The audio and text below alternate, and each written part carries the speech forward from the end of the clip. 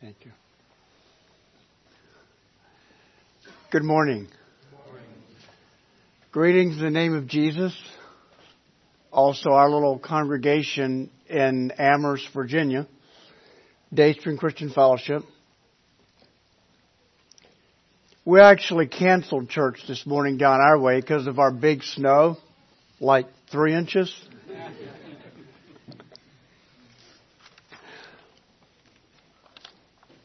I think our snow is more slippery than yours is.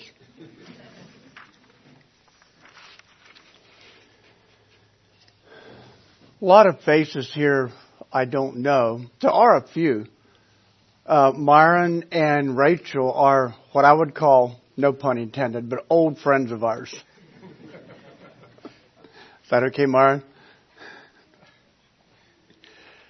Several weeks ago, we went to a neighboring community to visit Dad's old friend. And my children were kind of surprised that he was not that much older than I am. But we do have a lot of good memories about some of you. There seems to be a Bill and Diane Wheeler. Could y'all raise your hands? This is Bill and Diane. Greetings from Marvin and Karen Koblenz, who have recently moved into our community. They're fast becoming old friends of ours too. Just a little bit about our family. Freeman and Emily Miller. There's my wife. I like to know where she is when I'm preaching. We had 5 children, 3 married and 3 still at home. So we brought the 3 youngest along. And for some of you that are good at math, you know the numbers don't add up. We were privileged to take a new one in, permanently staying with us, Hannah Brown, as of this past June. So I've always said we had 5 babies and 1 teenager. And frankly, I think the teenager may have been easier.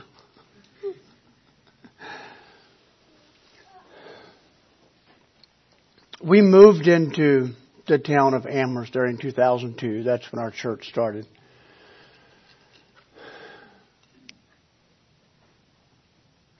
We had started with a lot of good goals. Some we're finding out may not have been as good as we thought they were. A lot of good goals, a lot of zeal, a lot of energy.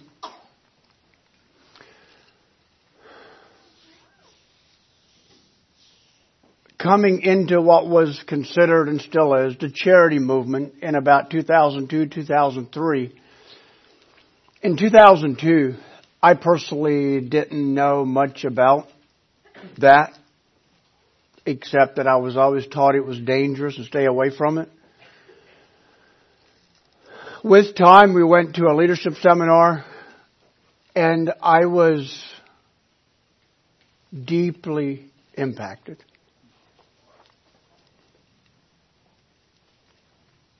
Never in my life had I been to a group of that many men from that many diverse cultures, spiritual backgrounds.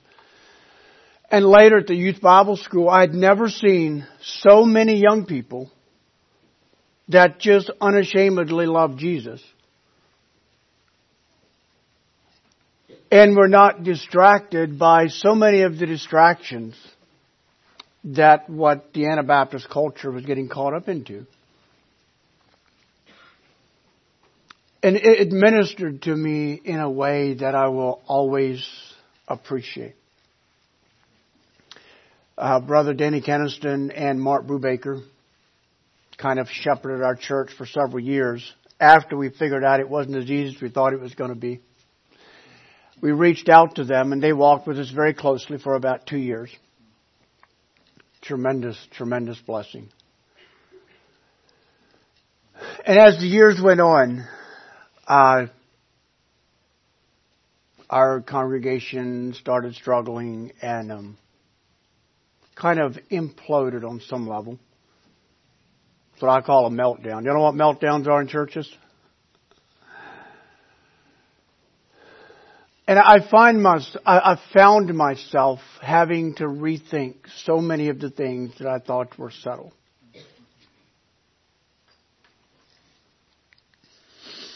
And I wasn't able to fully explain where in Peter's short little journey I was. Was I getting out of the boat? Was I walking on water? Was I sinking? But I knew that I found myself again before God reevaluating some things on a very basic level. And actually 3 different times in the last 15 years, I found myself back before the Lord saying, Lord, is what I believe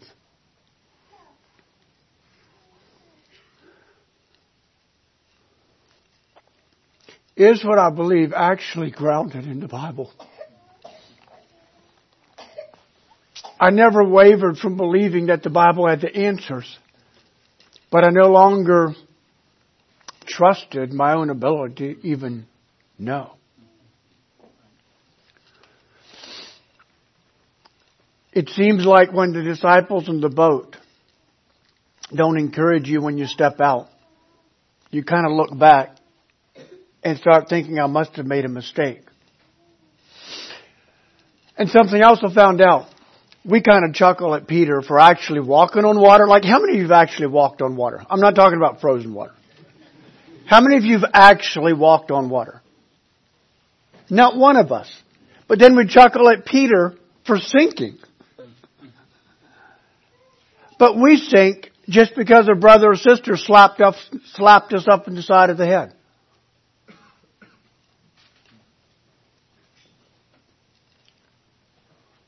We get shaken when our environment changes and we start questioning whether God has changed. Do you understand what I'm saying?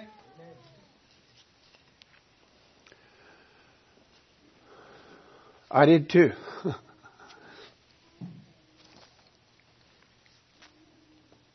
One of the things that became more important to me than anything else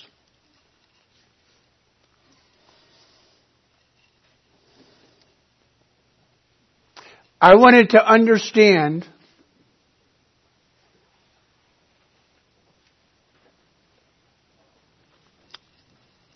let me rephrase that. I wanted to learn to know Jesus in such a way that Christianity actually worked. And since I think simple thoughts, I could only conclude that if Jesus was who Jesus says He was, then it would have to bring a level of quality of life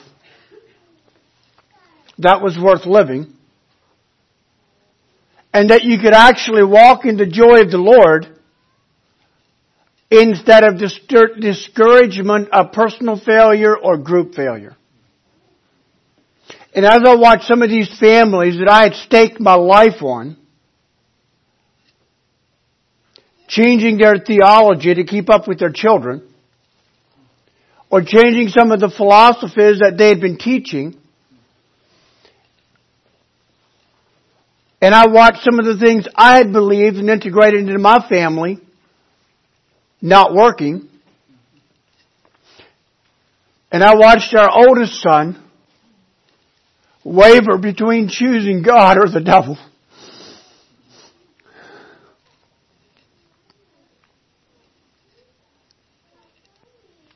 I had to come to grips with the fact that there's something deep within a man and a woman that has to know beyond any shadow of a doubt that Jesus is real. And then from that point, allow Christ to dwell in us. Or maybe just believe that who Jesus says can change us to the fact that we can walk in reality and stability.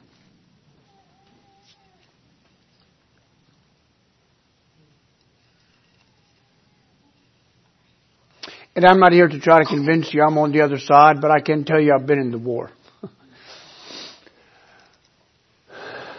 And as time goes on, And I look at y'all as a relatively young congregation, a lot like ours. We had to raise our own older folks.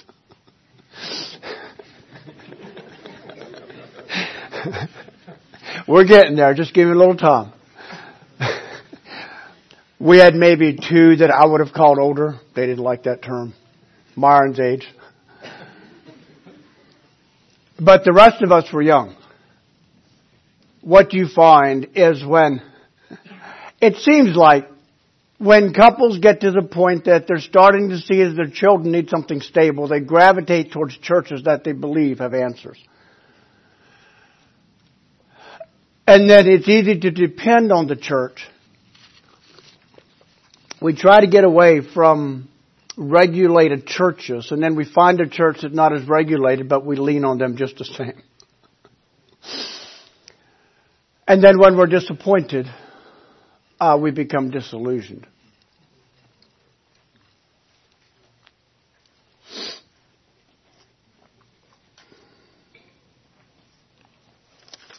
Do y'all know that song? I was going to ask Eldon, forgot. I want more of Jesus, more and more and more. How many of you would know that song? Okay. Maybe enough that I don't have to write it down because you struggle reading my writing anyway. But let me tell you what brought me to this message. I have a lot of sermons I could have preached. I just didn't know what to preach. Last night around the supper table, I was asking the children, what should I preach on this morning? I asked my nephew, Eric Miller. He never would tell me. I even left my books out on the desk in hopes that he'd, like this morning, have a sermon ready. But he didn't.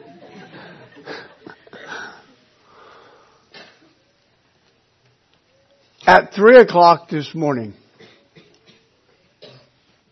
I got up and my wife asked me, what are you doing? I said, I'm going out to write my sermon down. At 4:30, I crawled back in bed and I felt at peace.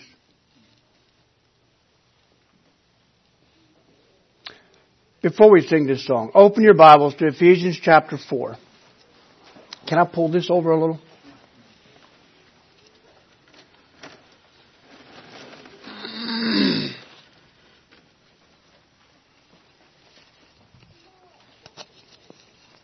I think churches are rated by the complexity of their recording system.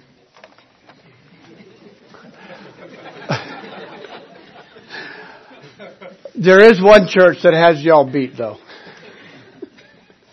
I had like 3 things hung on me there for various reasons.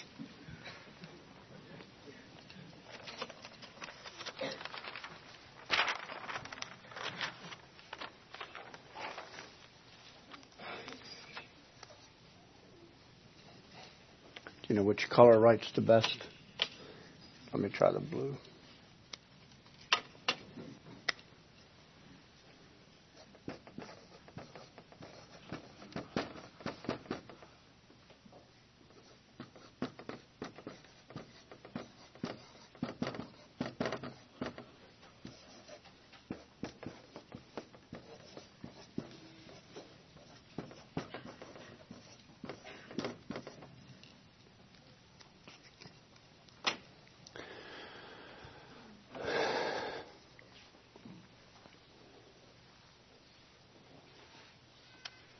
As the years went on, I started realizing that a relationship with Jesus does not automatically determine a life that glorifies Jesus.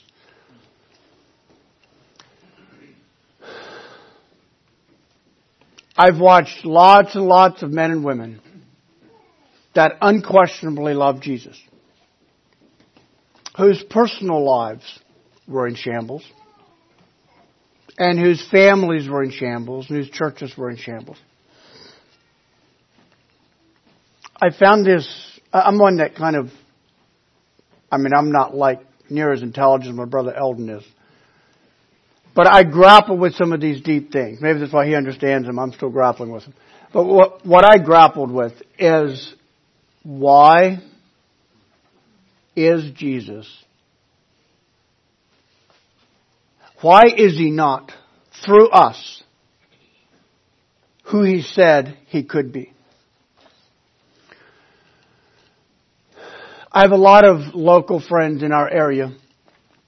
I retail storage buildings. Our family, kind of a family business, some local employees there, retail storage buildings, and run a ice cream parlor, hamburger shop. And what that has done is it's integrated us, it's given us a window into the very grassroots of our community. And I have a local of Baptist pastor friends. Some of these men, they love Jesus incredibly. And their children live for the devil.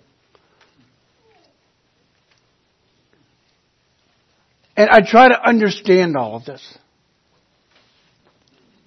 And then there's the conservative Anabaptists that believe what I believe are important doctrinal Bible principles. And so we have a lot more understanding and knowledge than my Baptist friends do. We take the Bible very practical and believe what it says. But guess what?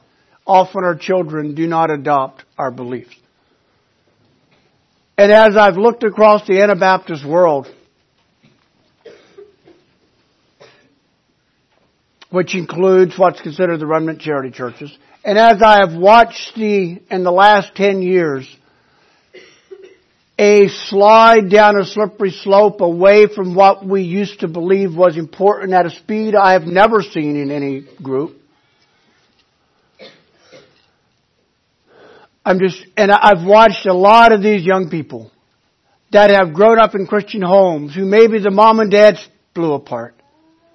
And the children are back out into drugs and sex and alcohol. And I'm trying to understand, why is this happening? Statistics across the nation would tell you that only 1 out of 4, that's 25%, of children in our nation that are born in Christian homes personally choose to follow Jesus.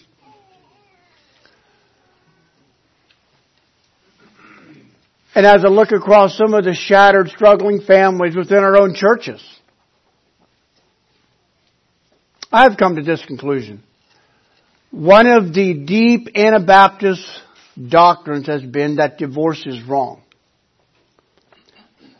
But I've found out that just because mom and dad do not divorce does not mean that they provide an environment where Jesus can be understood by the little ones that are growing up. Our divorce rate may be lower, but I don't know that some of the tragedies are any lower. And this isn't about speaking harshly against anybody. If you know some of the struggles our own home had, especially in the early years, you would weep with me. But trying to understand is, how can we pass on our faith? How can Jesus become as real into my children's hearts as He is in mine? How can I pass what I biblically believe onto my children and onto my fellow brothers and sisters? How can we grip these principles? How can our children, the next generation, grasp these principles in ways that work for them? And I've often seen this, that it works for mom and dad, but it doesn't work for the children.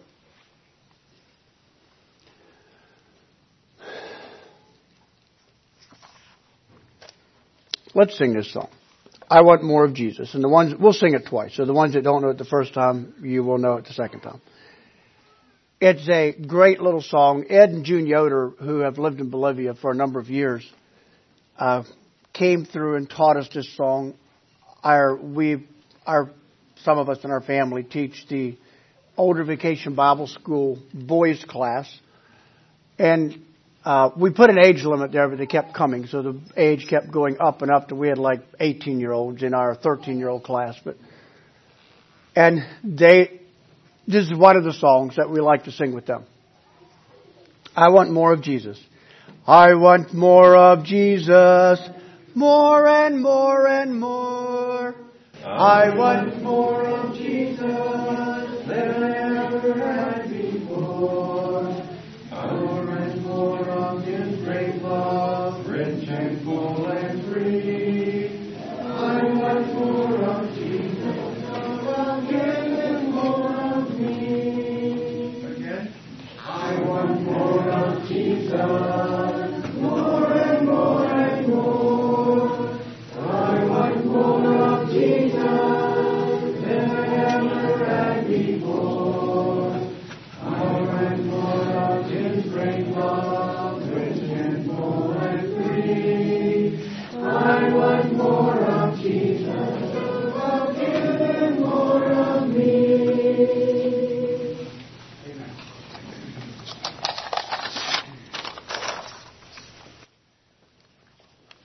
I know we have a lot to think about, and I can tell that some of your hearts and minds are processing a lot. I do want to keep this very simple. I just want to talk about several concepts, because I'm guessing that you folks are somewhat normal, average, and that what I'm finding is some of these struggles that I thought that the Anabaptists had a monopoly on, we don't. Some of these are human struggles. And as they relate to other churches, and we've had the opportunity to be preaching at a few of the local funerals. Christy and some of her friends have been singing at a number of the local funerals. Bringing young people from dysfunctional homes into our home, applying some of the principles that the Lord has taught us in the last 15 years.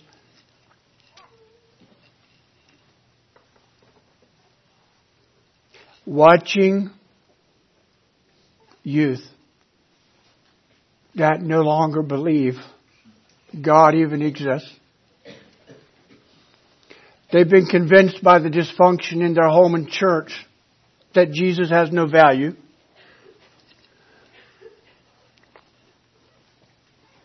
And they may be depressed to the point of dangerously suicidal. They're hanging from a thread.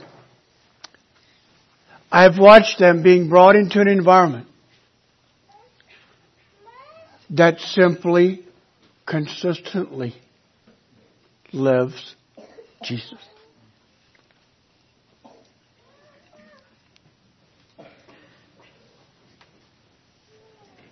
I have found that the true Spirit of Jesus is not passed on from preaching, from teaching, or long family devotions. What I've found is the true Spirit of Jesus is picked up through relationships, through reality, through transparency.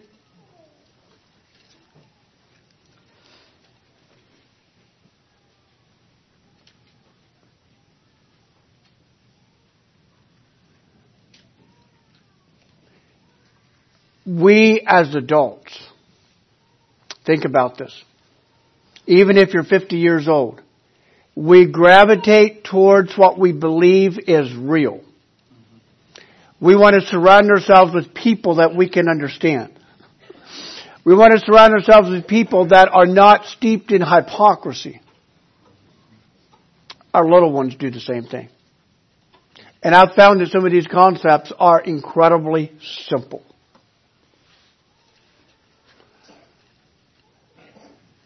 And if you think about it, children, I just made this up, okay?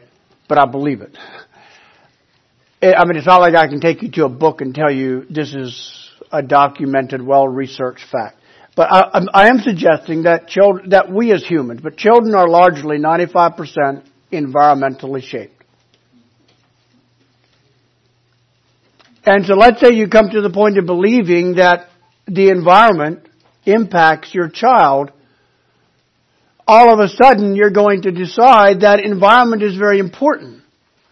So what we tend to do, whether you come from a Bill Gothard background or a Godly Home Series background or some of the more conservative churches background, it doesn't matter.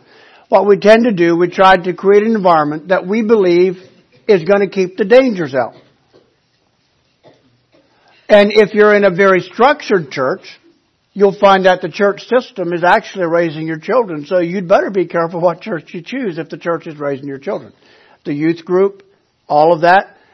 And what a lot of parents do, Baptists do this as well, so this isn't just us. We pray that God would bring good friends into our children's lives. And the reason we pray that is our friends raise our children.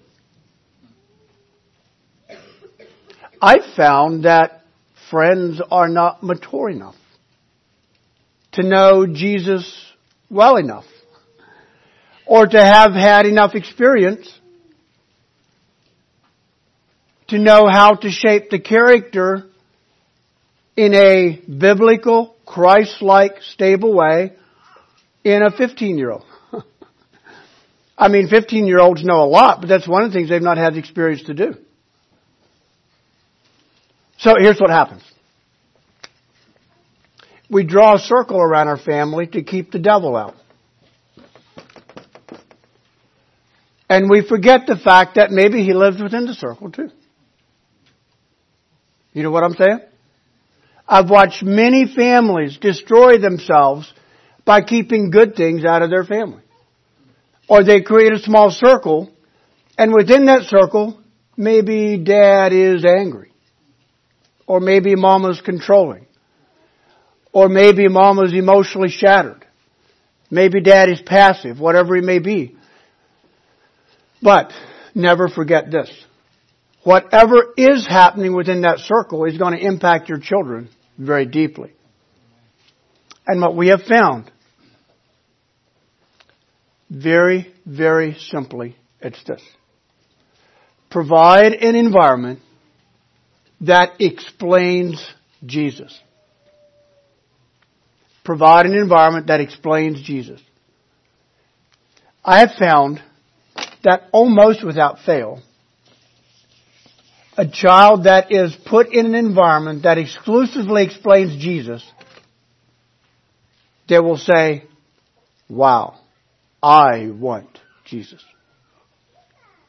Regardless of where the child was before he came into that circle. That's why the high success rate of some of these boys' wilderness camps.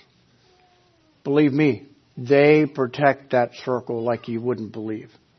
Nothing penetrates that circle that would deviate from what they're wanting to teach. Everything within that circle is conducive to learning how to work through relationships. And I haven't been that involved with the camps.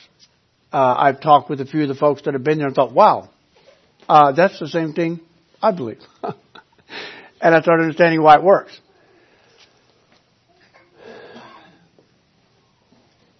In our effort to provide a godly circle, we often keep out positives. In our effort to let the positives in, we often let in negatives. So it takes a lot of Holy Spirit discernment to understand that. Okay. Reading in Ephesians chapter 4. Therefore, the prisoner of the Lord, beseech you that you walk worthy of the vocation wherewith you are called. And I used to interpret that word vocation as the job that you're called in, but frankly, I believe a simple rendering that verse is that we have the opportunity to follow Jesus. So let's just do that. Let's just follow Jesus. With all lowliness and meekness and with long suffering, forbearing one another in love, endeavoring to keep the unity of the Spirit and the bond of peace. There is one body, one Spirit, even as you are called, in one hope of your calling, one Lord, one faith, one baptism, one God and Father of all, who is above all, through all, and in you all. Okay, let me ask you a question. Do you folks believe in God? Do you? Raise your hand if you do. Okay. Do you believe that God is who He said He is? Okay. I want to ask you another question. Let's just say, what do you do for an occupation? Horse. What do you do for an occupation? Me? Yes. I drive truck. You drive truck? Do you know a lot about electrical work? It shocks when you put your finger in that socket there. Well, you know more about it than I do because no, I'm just kidding. Okay. Let's say you were being asked to be a master electrician. Would that overwhelm you? Mm-hmm. Absolutely. Like you'd believe it's unfair to have that high an expectation of you? Yeah, you should stay at least 8 feet away from open boxes. Okay. Because you might trip and fall. Or I understand. That's the way I deal with electricity. Okay. Here's what God did. He said, Brother Earl, I want you to become a master electrician. And you said, I can't. And God said, I know that. That's why I'm going to put a master electrician inside of you. All you have to do is think like he does. And do what he tells you. And with time, you take on the mind of Jesus. Does that make sense? And then what's going to happen, you're going to do this beautiful job that's way beyond anybody ever thought you could do. And then you'll step back. See what happens? And then the electrician within you loses his connection. So you go do the next job, and you stick your finger in the socket. Okay, that's the way it works. Think about it. One God and Father of all, who is above all and through all and in you all. Believing in Jesus is everything. And do we believe that Jesus lives in us? We are in Christ and He is in us. I remember Myron pouring his heart out to our little congregation years ago. It's like he believed that with a passion. And guess what? We become like what's within us. And if we're becoming something that is un-Christ-like, there's something living within us that is not like Jesus. That's why it's a perfect law of liberty. It's like a mirror. And so then we look in the mirror and we don't like what we see, so we become legalistic and try to create something that is not Christ in us. It just looks like Jesus on the outside. But I'm going to tell you, on the inside of the circle, it sure doesn't feel like Jesus. The ones that are around us aren't seeing Jesus through that. But when we look in the mirror, we say, oh, that looks nice. Got my hair combed. I don't even comb mine. Jesus living in us is everything. Here's what happens. Here's where it starts to break down. The unity of the Spirit. For all of us that love Jesus, we are convinced that the Spirit of God lives in us and that we are becoming changed into the image of Jesus day by day by the Spirit of God within us. And so we say we have the unity of the Spirit. I'm going to ask you, what's the difference between the unity of the Spirit and the Spirit of unity? I'd like to have some thoughts. What would be an example of the Spirit of unity? Eldon? United States Marines. United States Marines. And I track enough with politics so I can speak intelligently to the people I relate to. And one thing I noticed in this last demonstration of hopeful politicians, there was a strong spirit of unity. Imagine thousands of Trump supporters starting to chant, lock her up, lock her up, lock her up. And the whole crowd would get into this frenzy. Or imagine Hillary's side, the whole group saying, we need a president for all the people, not just some of the people. It's like they pick up these slogans. Look at the riots that happen. A number of, I believe, very sad demonstrations of humanity. Ferguson, Missouri, many other, Charlotte, North Carolina. When something happens that the city believes is unfair. Imagine the power of unity and its destructive force. The spirit of unity, which we as conservative churches tend to get this tangled. We look across the outside and we say, we have unity. How many gray shirts are here? We're unified, okay? They were on sale.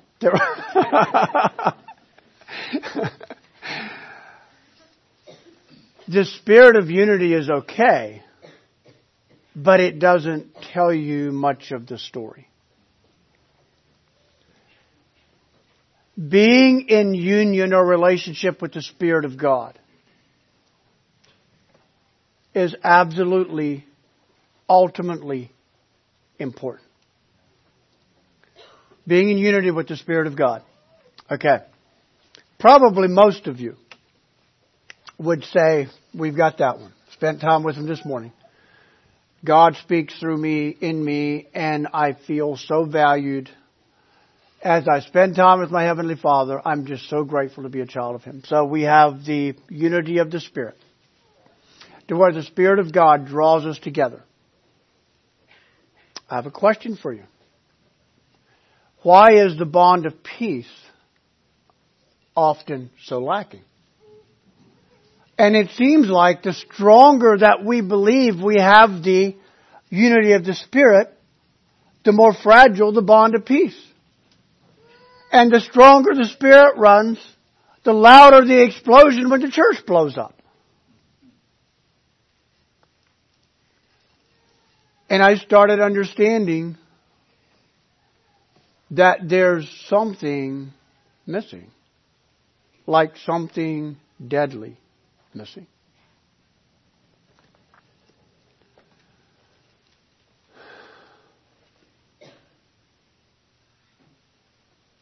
And I started realizing our congregation doesn't have a monopoly on doing this wrong. I used to think we were better at getting it wrong than other congregations. But we haven't lost that status. As we have friends in a lot of places, and you all know this, the devastation of the Church of God just never stops. And I'm not saying it never will stop. If you go into the first several chapters of Revelations, Jesus spoke to the apostatizing churches. Most of the 7 were reprimanded sharply. One thing I came to grips with is this. I remember telling this to John D. Martin, and he misunderstood me and was offended temporarily until I explained it. So just hold on if you misunderstand it. I told him even the apostles couldn't plant a church that lasted for 100 years. Jesus sharply rebuked some of the churches that still had the apostles as their shepherd. And if the apostle John could not implement something that hindered a person from falling away from God, then how do I believe I can do it? And it brought me back to the point that the Spirit of God is ultimately essential. And that not only our love for Jesus. I've watched a lot of people that I honestly believe love Jesus that did things that made the devil happy. I know that's an oxymoron or whatever word Elton would use. But I've watched it too often to believe that it's not happening. It's like God is big enough to use someone like me and you and other folks that are very confused. I have to contribute to God's greatness. He is big enough to use someone that's struggling and is getting a lot of things wrong. And God can still use that person. But it doesn't mean that everything that person is doing is Christ-like and godly. One of our brothers, Tim Croft, he made a statement that makes a lot of sense to me. He said, the anointing of the Spirit on a man does not indicate his true spirituality. God can choose to put His anointing on a sermon, and when that man walks out the door and goes home, his family may believe he is not a Christ-like man. God chooses who He uses, where He uses, and how He uses them. That troubled me for a while because I thought God should be more consistent than that. But what I came to understand is that God is God. And God, like Paul said, whether Jesus is preached in I just read the words this morning, whether it's against, trying to make life hard for Paul, or positive. He said at least Jesus is being preached. God chooses to use men in some amazing, strange places. What we need to understand, though, is that Jesus said you'll know a man by his fruit. And if Paul says, follow me as I follow Christ, we tend to follow people that have the flash-in-the-pan sermons, the flash-in-the-pan ministries, and we forget to look at the fruit. What is the fruit of the people you are patterning your life after? Many young people follow the ones that are popular in the moment and never give any thought to the tears and anguish that young person may have in his moments alone. Our churches are being driven and guided by unsettled, confused people. Think about that. It's often I'm throwing out too many things for you to have to chew on. I'm writing it all down. You would make an electrician if you set your mind to it. I have found that 15 to 25-year-olds set the direction of most churches. They determine what's a biblical veiling. They determine what's biblical music. They determine what's biblical modesty. They determine how to relate to sports. They determine what to do with social media. This is a general statement. I don't know your church here. But I've found in general, 15 to 25-year-olds set the direction of a church long term. And not because the 25-year-old at some point going to be 40, but it's like the whole new generation shifts as if we've changed our theology. And I've also discovered that it's not the struggling ones in the church that destroy the church, but when the mature spiritual ones try to bring resolution to the struggles, the reaction to that is what destroys a church. Usually it's the reaction amongst the mature ones about how to respond to an issue that is way more destructive than the issue itself ever was. We find that over and over. And then the young people we're trying to save completely get disillusioned and lose their way. I am just incredibly grateful to God that our family survived the last 15 years.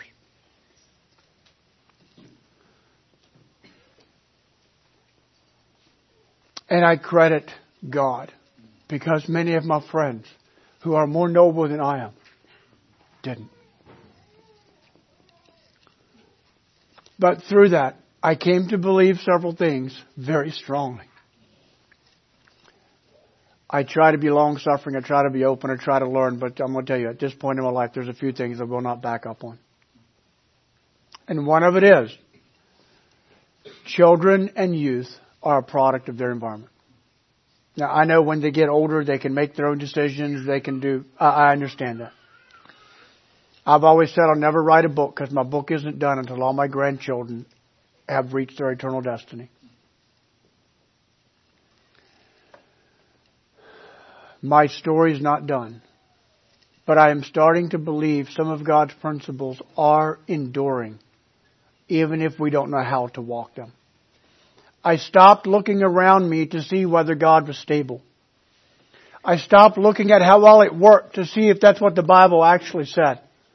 And I started believing verses about Jesus. That completely changed my life. And I started believing that Jesus is real. And that He's the only value. And I started believing that if I believe that, and if I live that, the ones in my close proximity will very likely live it as well. I believe we're creatures of choice. That's why we do so many foolish things. The Spirit of God doesn't bind us to do certain things. But we can choose to allow the master electrician to live within us. We can choose to take on the mind of Christ. We can believe. We can believe that if Christ lives in us, I don't have to doubt my salvation. We can believe that if Christ is in us, there is therefore now no condemnation. We can believe that.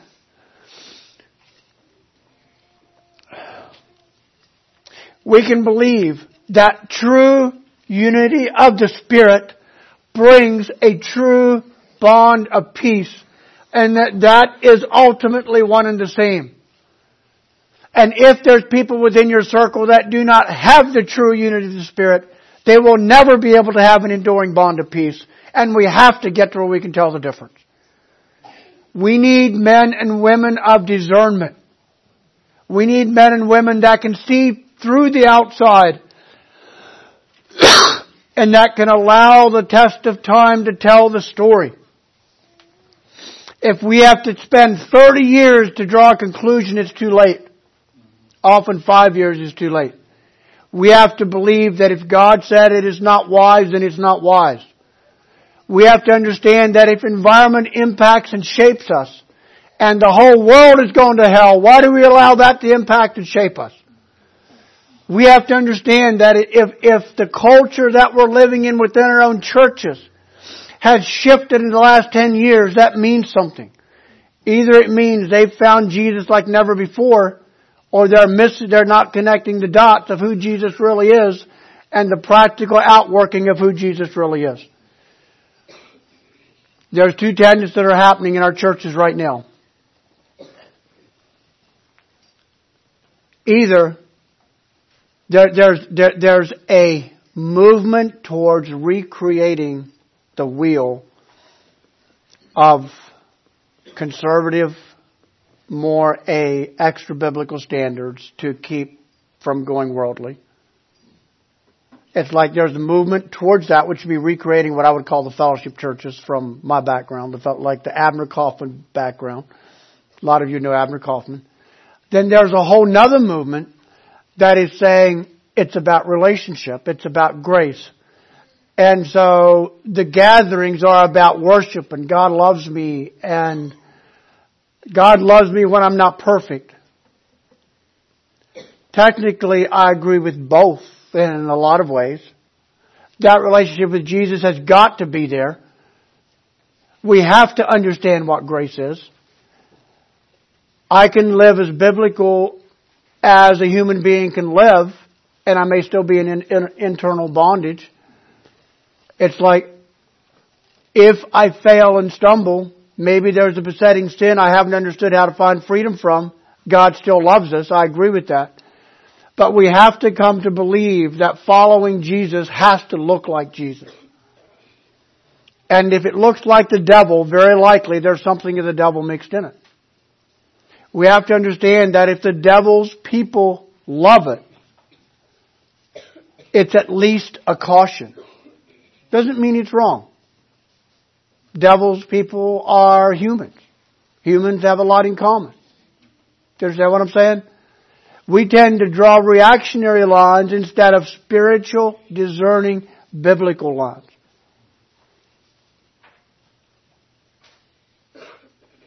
There's two ways that I often confuse people. One is, often people, for some reason, especially young people, understand me better than the older generation does.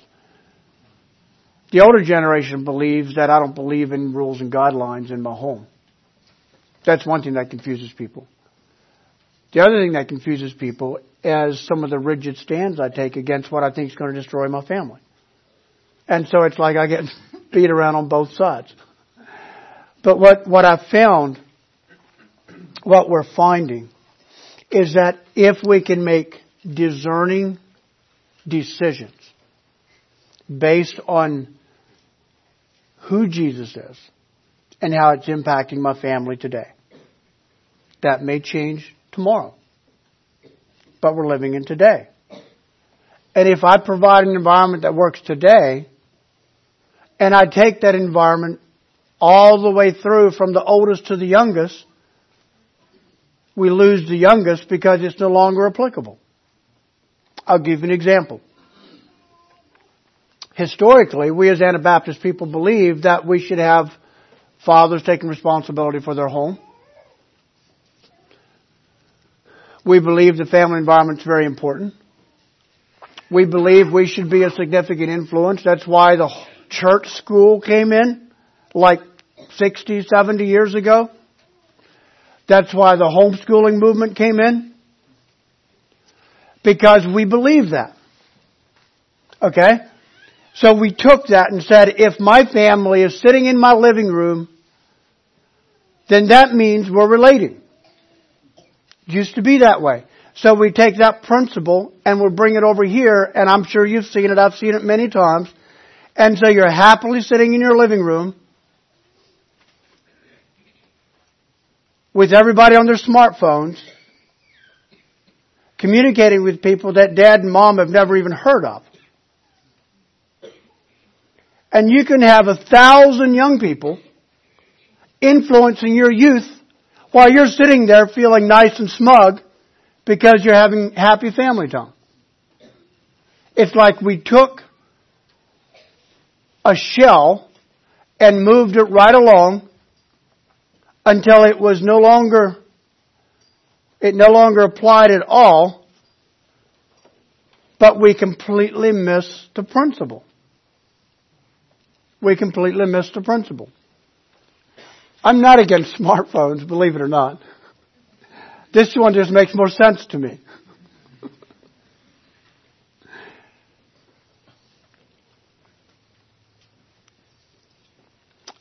I'm not against social media per se. I've gotten in a lot of trouble for saying I'm not against social media. What I am against is influencing coming into our families that we don't know what's going on. So what do? We either throw the phone out the window or we don't monitor it. So let's say we throw the phone out the window. And so you bring your family to a nice little church like this where there's several that have smartphones that aren't monitored. And you let them hang out together. And so you're again feeling smug because you haven't bought into the social media thing. But it hasn't made any difference. We have to understand the principle. And principles are enduring. Principles are enduring. Applications are not. Some applications may be. Most of them are not. Because environment changes. Environment changes. We had a neighbor, he passed away several years ago, died at 95 years old. And I was trying to process the changes in his lifetime. But here's what boggled my mind. Let's just assume we believe in the creation. The earth's about 6,000 years old. For 5,900 years, it was fairly similar. I mean, there were spikes in history where the Romans may have had running water in their houses at one point, but didn't have electricity. There were spikes in some of that. But pretty consistently, like everybody still rode horses, or drove horses, or camels, or donkeys. And in about 125 years, we went to where we are today. So for like 5,900 years, it's fairly steady. And then all of a sudden, there's just unbelievable, incredible changes. So you'd say any application that worked for 5,900 years has got to last till eternity. I tell you, you are wrong. You are wrong. We have to stay current every day.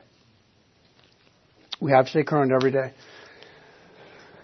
Typically, it's the applications that destroy the bond of peace. It's typically the applications that destroy the bond of peace.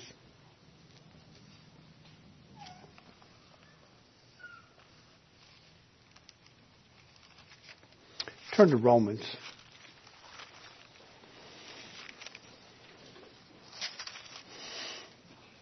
Romans chapter 1. Therefore, being justified by faith, we have peace with God through our Lord Jesus Christ, by whom also we have access by faith into this grace wherein we stand and rejoice in hope of the glory of God.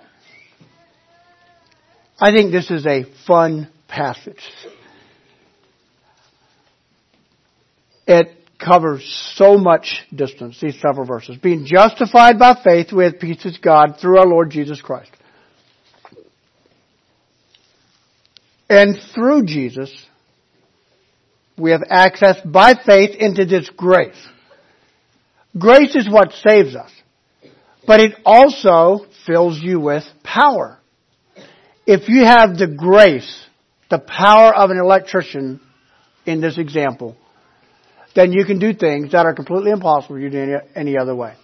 But think about having enough grace available. I've already said it this way.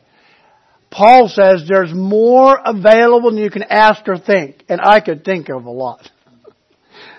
There is more grace there. More power there. There is more that Jesus can do through you than anything you could imagine. Let's just leave the walking on water alone for the moment. Can you live consistently like Jesus? Can you take on the mind of Jesus? And whenever you see a discrepancy there, then you allow God's grace, God's love, God's mercy to flow through you and to bring a healing balance. Do your children believe that God's grace, His power, and His mercy lives within you? Do you guide your home environment to where it's conducive to God's grace coming in? One thing I've found, spiritual mom and dad that do not train their children end up creating a tense environment within the siblings, or frustrated parents as you get through the 2 and 3 year olds stage, and then maybe it's okay for a while, but then when they hit 14, 15, 16, the frustration of parents that do not train their children creates its own vortex within the home. Providing an environment that is conducive to the grace of God coming in.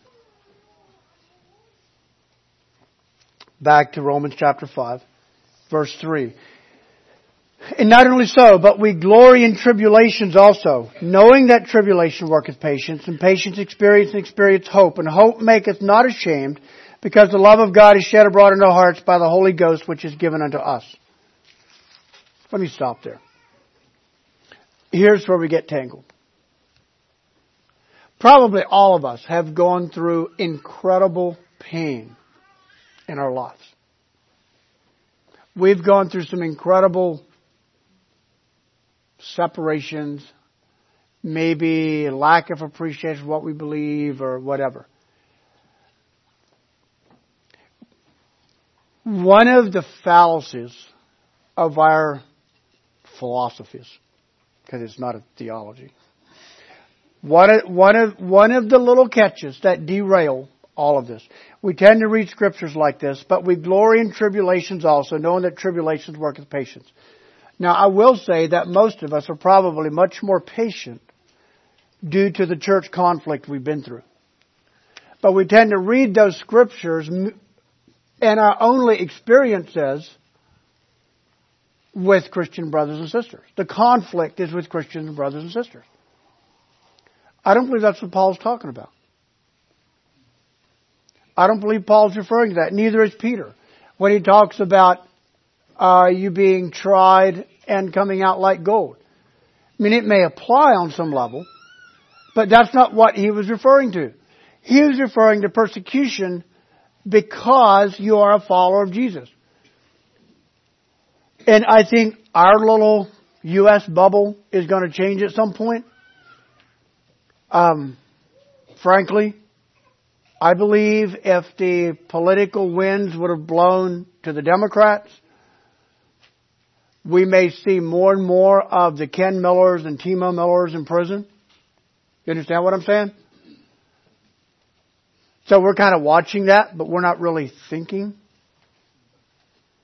Like, what are you doing that's going to throw you into prison, Brother Earl? What are you doing?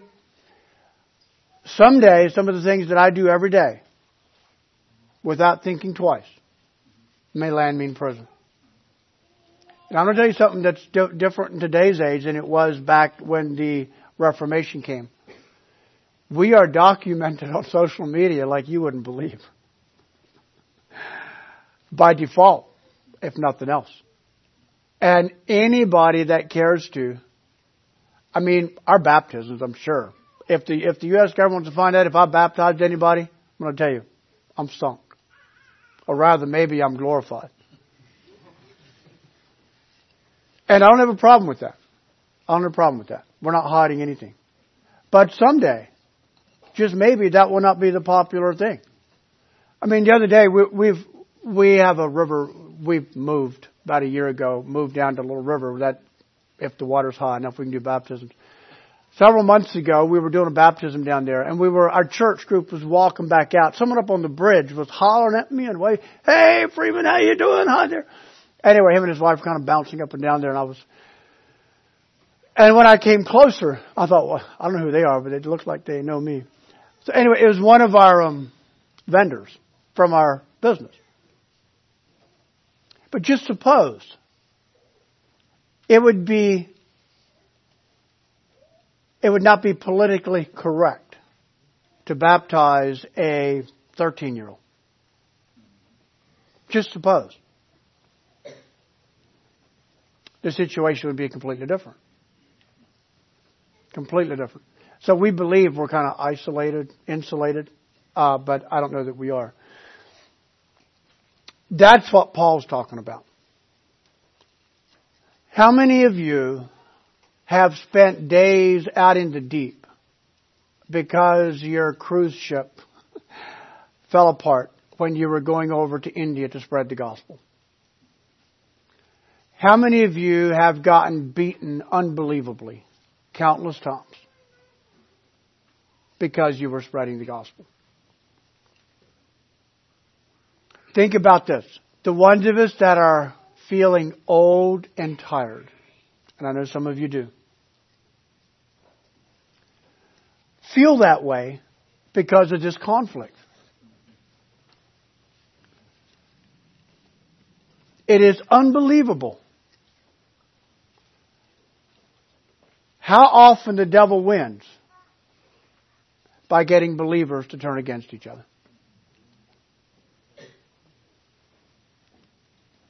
I think we're all aware of that. 6 months ago, it was a wonderful opportunity and experience. Spending a weekend in Michigan, your hometown area. There was 4 churches represented there that weekend. And there was like 15 that went out with us. And the wonderful part was, I mean, I was the one doing the meetings, okay? But I think the effect was, because the ones that were with me, the singing, the testimonies, the devotionals, the mini sermons and all of that. And it was very obvious that this was a team. It was a team, that it wasn't their first day doing something like this. It was a team that was walking in the unity of the Spirit. Tim Croft, our deacon, who comes from an incredibly tragic background as where his little part of the world, he put it this way.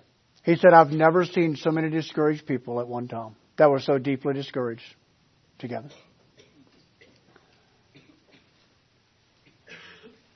The Lord used our little group to bring hope and courage to at least several. And my wife and I are flying back out next weekend.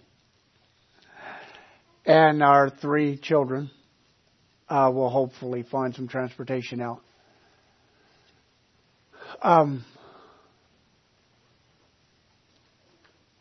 The children that grow up in an environment like that have very little incentive unless they just like self-punishment. You know what I'm saying? I mean, there's other things you can do to be miserable besides going to church. And as I started seeing that, I said, this is not from God. This is not from God. And one of the things that the Lord has burned on our current leadership's heart is that we have to, in a godly way, deal with the dysfunctional areas. Bring hope where we can bring hope. Bring healing where we can bring healing. But if there's a situation that is committed to dysfunction by the principles they continue living, then it can no longer destroy the entire church. It's been amazing what communication does. I mean, like actually talking. Do you ever think about that? And actually doing what Jesus said, where Jesus said, He said, if there's an issue, work it out. And if you can't, bring in several others that can establish every word. What that means is find out what's actually going on. Get beyond the he said, she said nonsense. That is so destructive. Find out what happened. Bring Christ-like pressure. And then let's go on. Some of these things fester for 100 years. I mean, going to an old Mennonite community, it never ceases to amaze me about the people that won't talk to each other. I'm talking about hardcore Anabaptist communities. I mean, you've got goodness knows how many churches within a 10-mile radius because they can't get along with each other. And they all believe about the same thing. It's like we have to stop that. There's no wonder our children choose to do something that makes more sense. Doesn't even make sense to me. That's why we stopped it. By the grace of God, we are endeavoring to walk in the unity of the Spirit, which will bring the bond of peace. Look into your family to see how well you are radiating Jesus. Look into your congregation to see how well you are walking in the unity of the Spirit.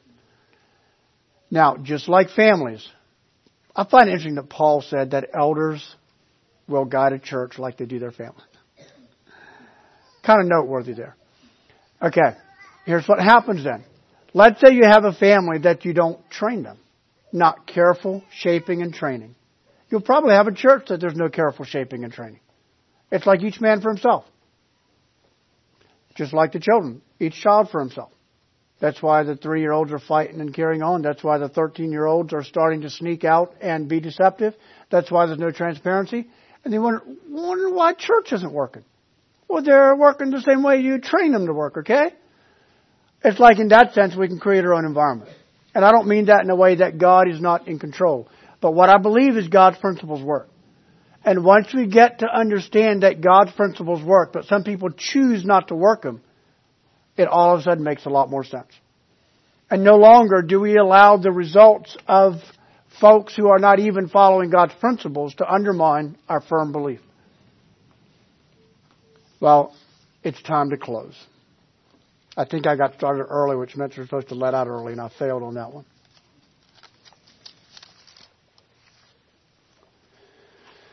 My burden this morning at 3 o'clock was somewhat echoed by my own family when we were talking about what I should preach this morning. And again, I don't know you, brothers and sisters. This is not a targeted message. I'm targeting the devil. I really am.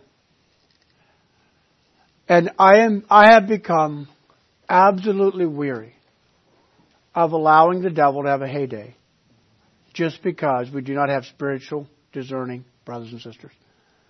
And just because we choose not to apply Bible principles that are fairly simple and very clear.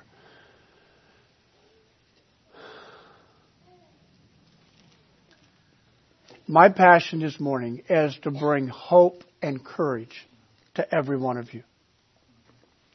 And if you forget everything else that I said this morning,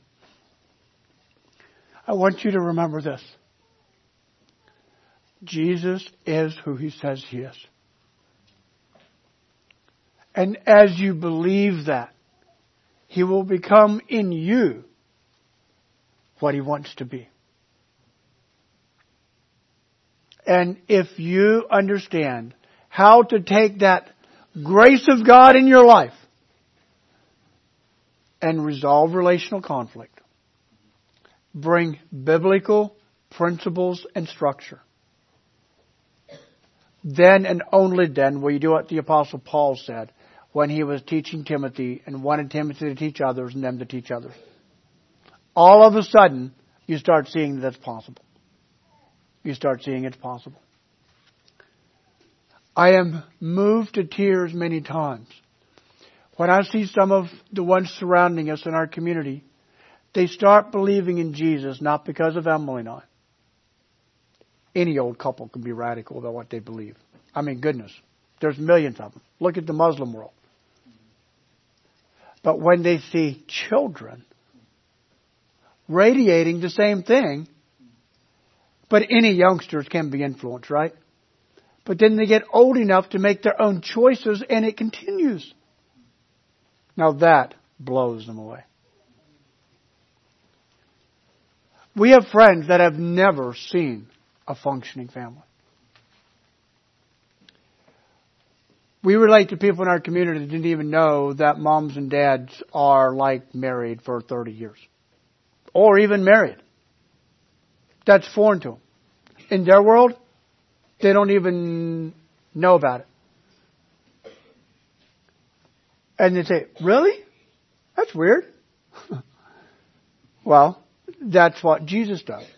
And we as Anabaptists have become callous to that. And we believe if we've been married for 30 years, then that's fine.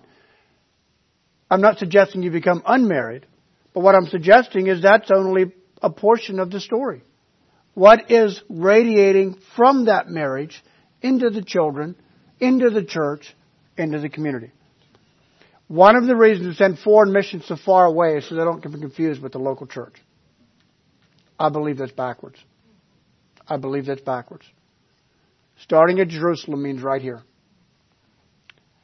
And one of you brothers suggested I'd tell you just a little about myself, which I am not going to do, but I will tell you this. I believe your children, that it would do them well if your family would live on the home front like you pay your missionaries to live in a foreign field. And that's one of the principles that I will not back down on. I will caution you with this. Before you start living the way you expect your missionaries to live, because remember, those missionaries are groomed and chosen. Before you start living that way, make sure that you can have contact without contamination. We tend to lose our family by bringing things into our home that they're not mature enough to handle. Let me say one more thing that may offend you. We have chosen, I'm not suggesting you need to do this, I'm telling you what we did. My wife and I chose to keep our children, as they were growing up and being shaped, away from what I call the departing culture of the Anabaptists. As our children turn 18, 19 years old, they're amazed that there's a whole world out there they didn't even know existed. We very carefully did not allow that whole culture that is so close to like we are, but such a slippery slope that is not working for them. Even if it's blood family. We tend to justify relatives in ways that we would never justify if it was a community person living for the devil. We've drawn a hard line. On the other side, we brought the devil straight into our home. We walked on the very edge of hell. Our children never question what alcohol and drugs and premarital sex does. Because we've had people in our home that were sad testimonies to that. They don't have to experience what the rock concerts and all that nonsense out there does. Because we've had recovering young people and countless moms and dads that spent weekends with us. They don't have to experience the damage of divorce. We have too many shattered couples that come spend weekends with us. They watch the mothers weep. And to watch the fathers become discouraged and just passive. I have found that walking with your family in a biblical way on the very edge of hell is way less confusing to your children than the confusing Christian world that we find ourselves in. And that's all I want to say on that, because I'd need a week to explain why I believe and what I believe. I don't think it's a dangerous concept, but if it's misunderstood, it is very dangerous. And most of us try to embrace that without understanding it. But I believe it's been significant to the salvation of our family. Let's close with a song. One of my favorites. I promised Faith would sing it. Number 830. Can I borrow a songbook? Here's one that nobody has claim to. 830.